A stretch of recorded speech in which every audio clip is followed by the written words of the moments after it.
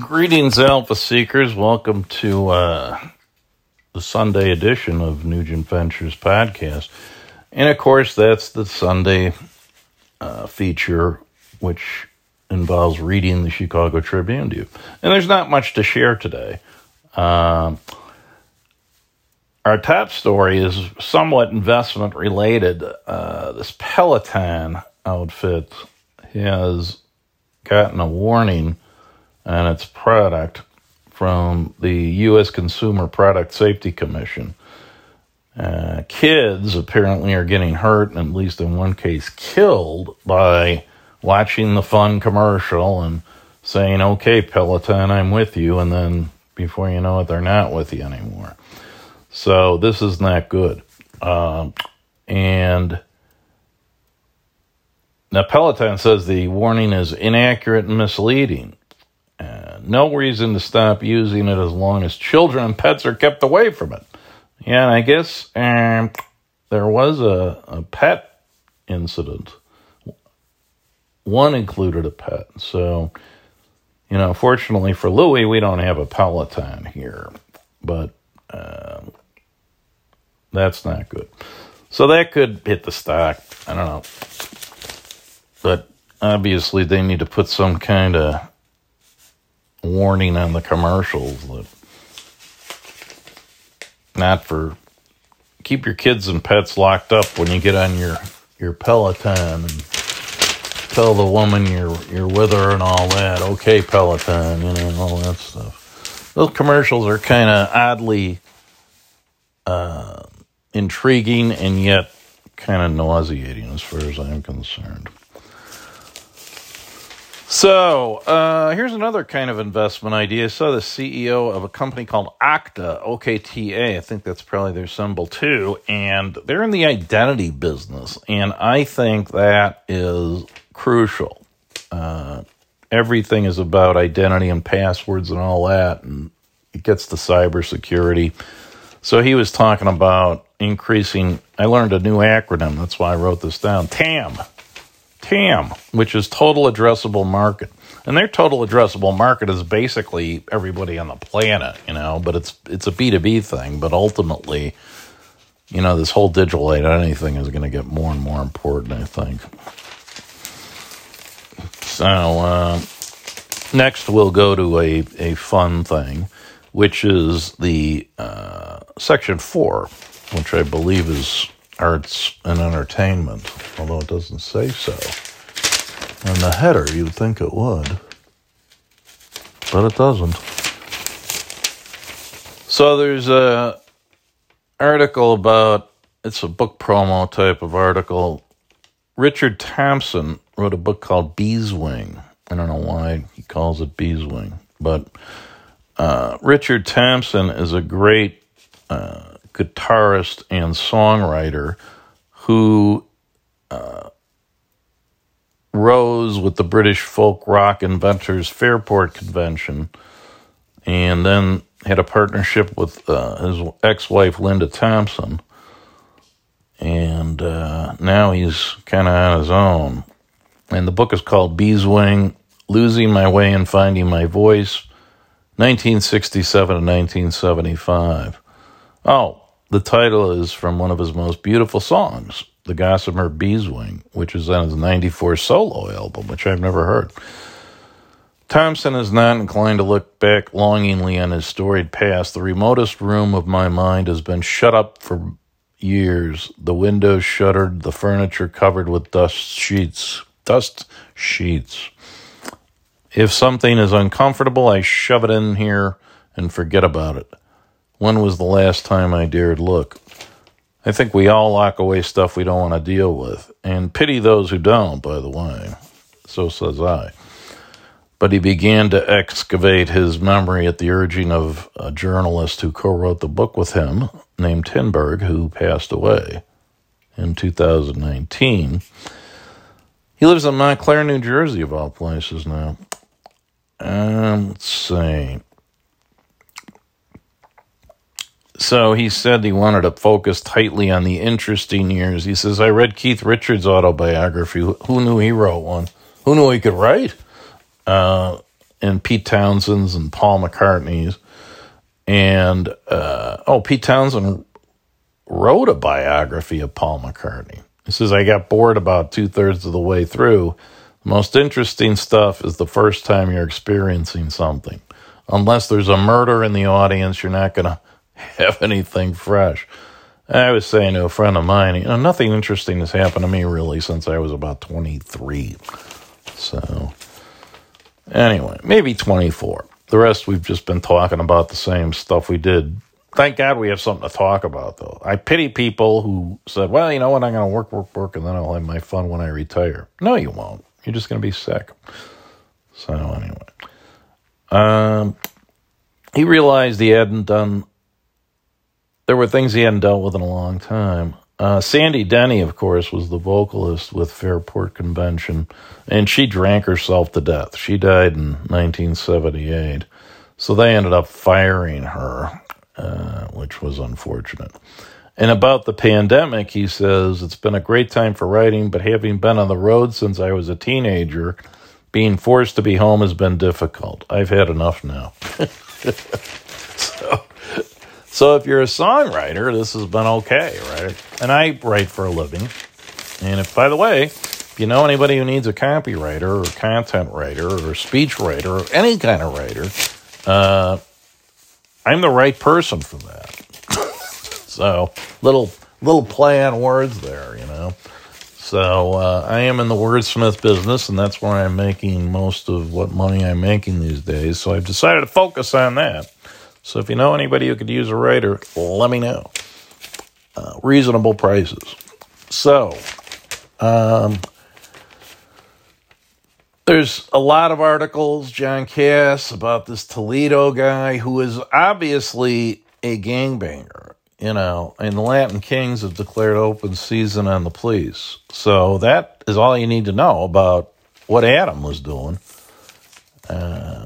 He's out. Shot detector goes in. He runs from the cops. He's got a gun. Within seconds, the cop has to decide whether he's in danger or not. Cop shoots him, and Lori Lightfoot's got the BLM protesters laying siege on her house. So this is the typical syndrome we've got today. And, eventually, you're not going to have to defund the police. Who's going to want the job, really? And I think they're really going to have to just say, you know what? We're not going to go after these folks anymore. I know I wouldn't if I was a cop. So Cass writes a sympathetic column. He interviewed the ex-chief of police, Eddie Johnson, who, of course, had his own problems. And at the end, he says, there's no good shooting. Some people have called this a good shoot. And then there's Rex Hupke, who I abhor, who says there's only one side of this argument here, that you can't kill children. Well, those of you who remember being 13 know that there were some children who were not children anymore. They grew up fast. And the gangs, of course, use shorties because the criminal justice system treats them more leniently. So, to take this kind of an attitude is to me kind of ridiculous. And he doesn't know what to do. He says, well, something has to be done. You can call it reform or defunding or oversight, but change must come. But what struck me as symbolic of our times, there's only one side to this argument. That's it. So, just shut up and move on if you don't agree with me. That's the world we're living in right now. There's an interesting article here by Mary Schmeech. There's a author. It's a sort of another book promo thing. Heather McGhee, who is not Irish particularly, as we will learn shortly, called The Sum of Us. And she's been on TV all over the place. And her argument is that American racism has had economic costs for white people, too, which is arguable. Certainly the problems of the black community have been costly for society at large. And, but I think that, the misdiagnosis of the problem is a huge issue these days. And her essential argument is that if only all the lower and lower middle class people, regardless of race, would unite, it's a workers of the world unite thing, then they would have more collective power to go after the upper class. Well, that's not the right answer to this.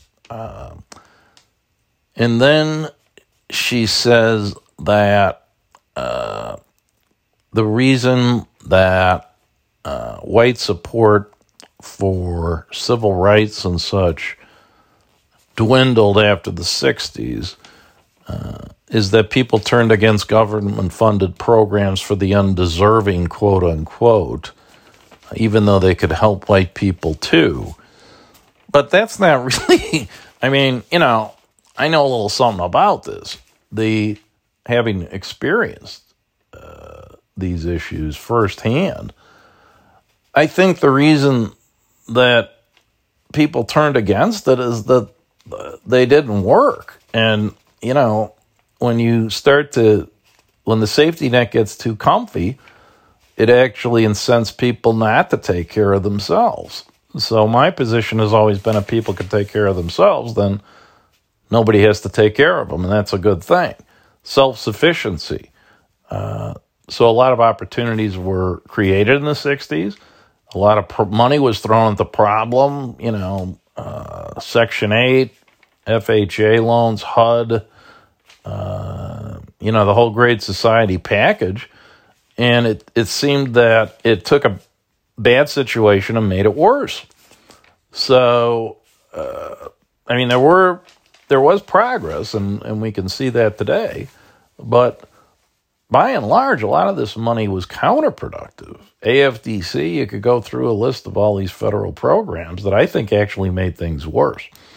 So that, I think, is why there's been a backlash against that sort of thing. And that lasts from the 80s through at least 2008. And, now the pendulum is swinging the other way. So you've got a 40-year cycle here.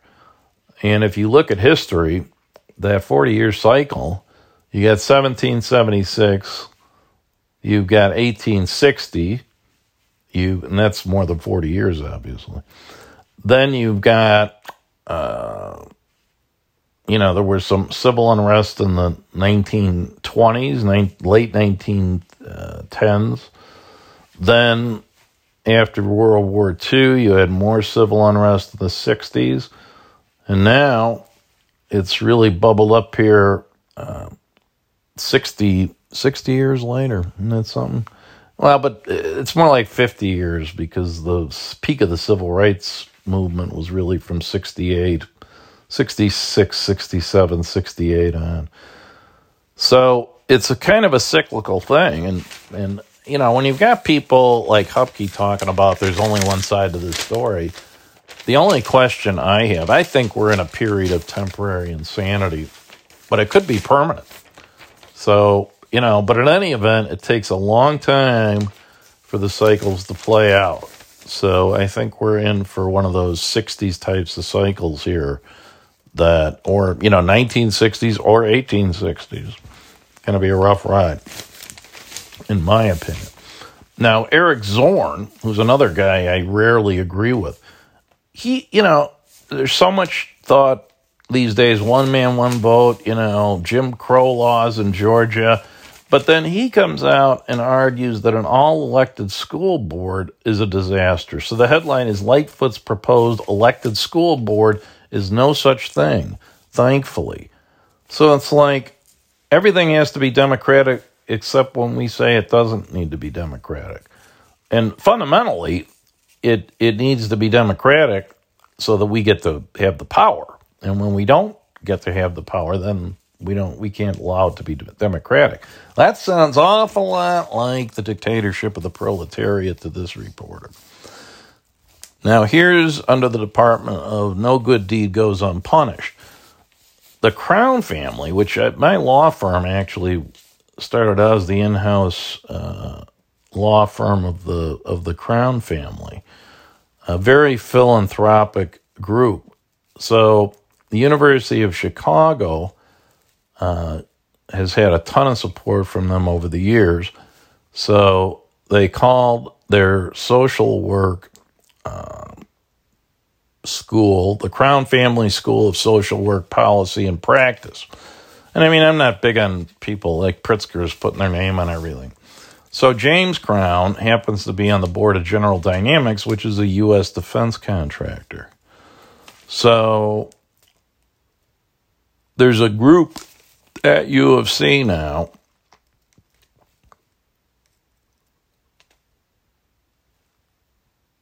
a group of students, alumni, and faculty have mounted a protest against the naming, even though they popped $75 million.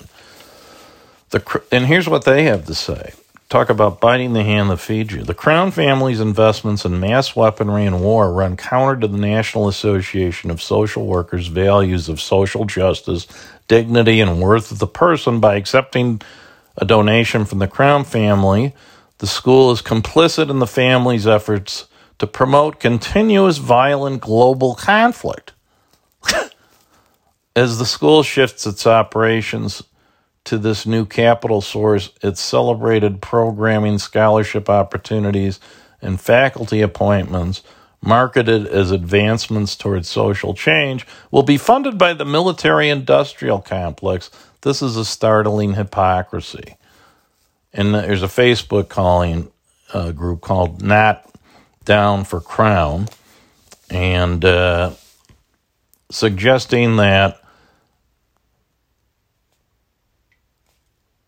various uses for the money that would help the social work program depart from the profession's history of white supremacist values and reorient itself towards social work values by prioritizing student and community voices. So on one hand, they don't want to name it after the donor, but on the other hand, they sure do want to use the money.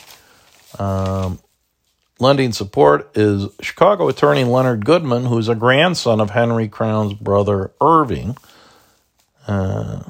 And he does say he's proud of the family, ethical and moral people, but shouldn't be involved in war profiteering. The university, however, is not willing to budge because the Crown family's been throwing money at him for years. So they make a statement that it will strengthen the program's ability to engage with communities to address disparities, repair systemic inequalities, and develop innovative responses during this critical blah, blah, blah. So they're going to go ahead and name the thing after the hand that feeds them. But, just if you put money into defense, that doesn't mean that you're supporting war. That means that you're trying to prevent war by being strong, right? And, of course, this is another schism that developed back in the 60s. And we've been suffering. Well, it's not just the 60s. I mean, ever since the end of World War I, you've had a big pacifist community. And, of course, Jesus was a pacifist, right? So, speaking of Jesus, here's a quote from, and this is the kind of advertising you get when you read the Trib in print, Catholic cemeteries, right? And by the way, I've decided to be cremated when the time comes, so don't worry about making my wake, because I'm not going to have one. So, St. Teresa of Calcutta, which is Mother Teresa, she got to be a saint, which was fast. Well, if anybody deserves it, obviously. So she evidently wrote a poem called Life, which I thought I would conclude with, because it's kind of upbeat. Life is an opportunity. Benefit from it. Life is beauty. Admire it. Life is a dream. Realize it. Life is a challenge. Meet it. Life is a duty. Complete it. Nice little rhyme there. Life is a game. Play it. Life is a promise. Fulfill it. Life is sorrow. That's for sure. Overcome it. Life is a song. Sing it. It's a musical. Life is a struggle. That's for sure. Accept it. Life is a tragedy. Confront it. Life is an adventure. Dare it. Life is luck. And of course, we think of Muddy Waters there, who said, if it wasn't for bad luck, I'd have no luck at all. Life is luck. Make it. Life is precious. Do not destroy it. Well, that's a little controversial, eh? Life is life, which is inarguable. Fight for it. Okay. So that's what St. Teresa says. And I don't know if I don't even know her nationality, and I'm too lazy to Google it. So, but I gather she was, well, maybe it's a translation. I don't know what her native tongue was. So, anyway, I'm going to clip that out and put it on the wall, and maybe that'll help. So anyway, that's it for today. Brief to the point, sort of. 21 minutes. Then we're done. So live long, prosper, stay safe. A friend of mine went with his daughter to a baseball game, and they both got COVID, even though he's been vaccinated at least first dose. So don't let your guard down, folks. We're almost hopefully done with this thing. But there's still virus. The virus doesn't care, So stay safe, and we'll talk to you probably next weekend, if history is any guide, recent history. Bye-bye.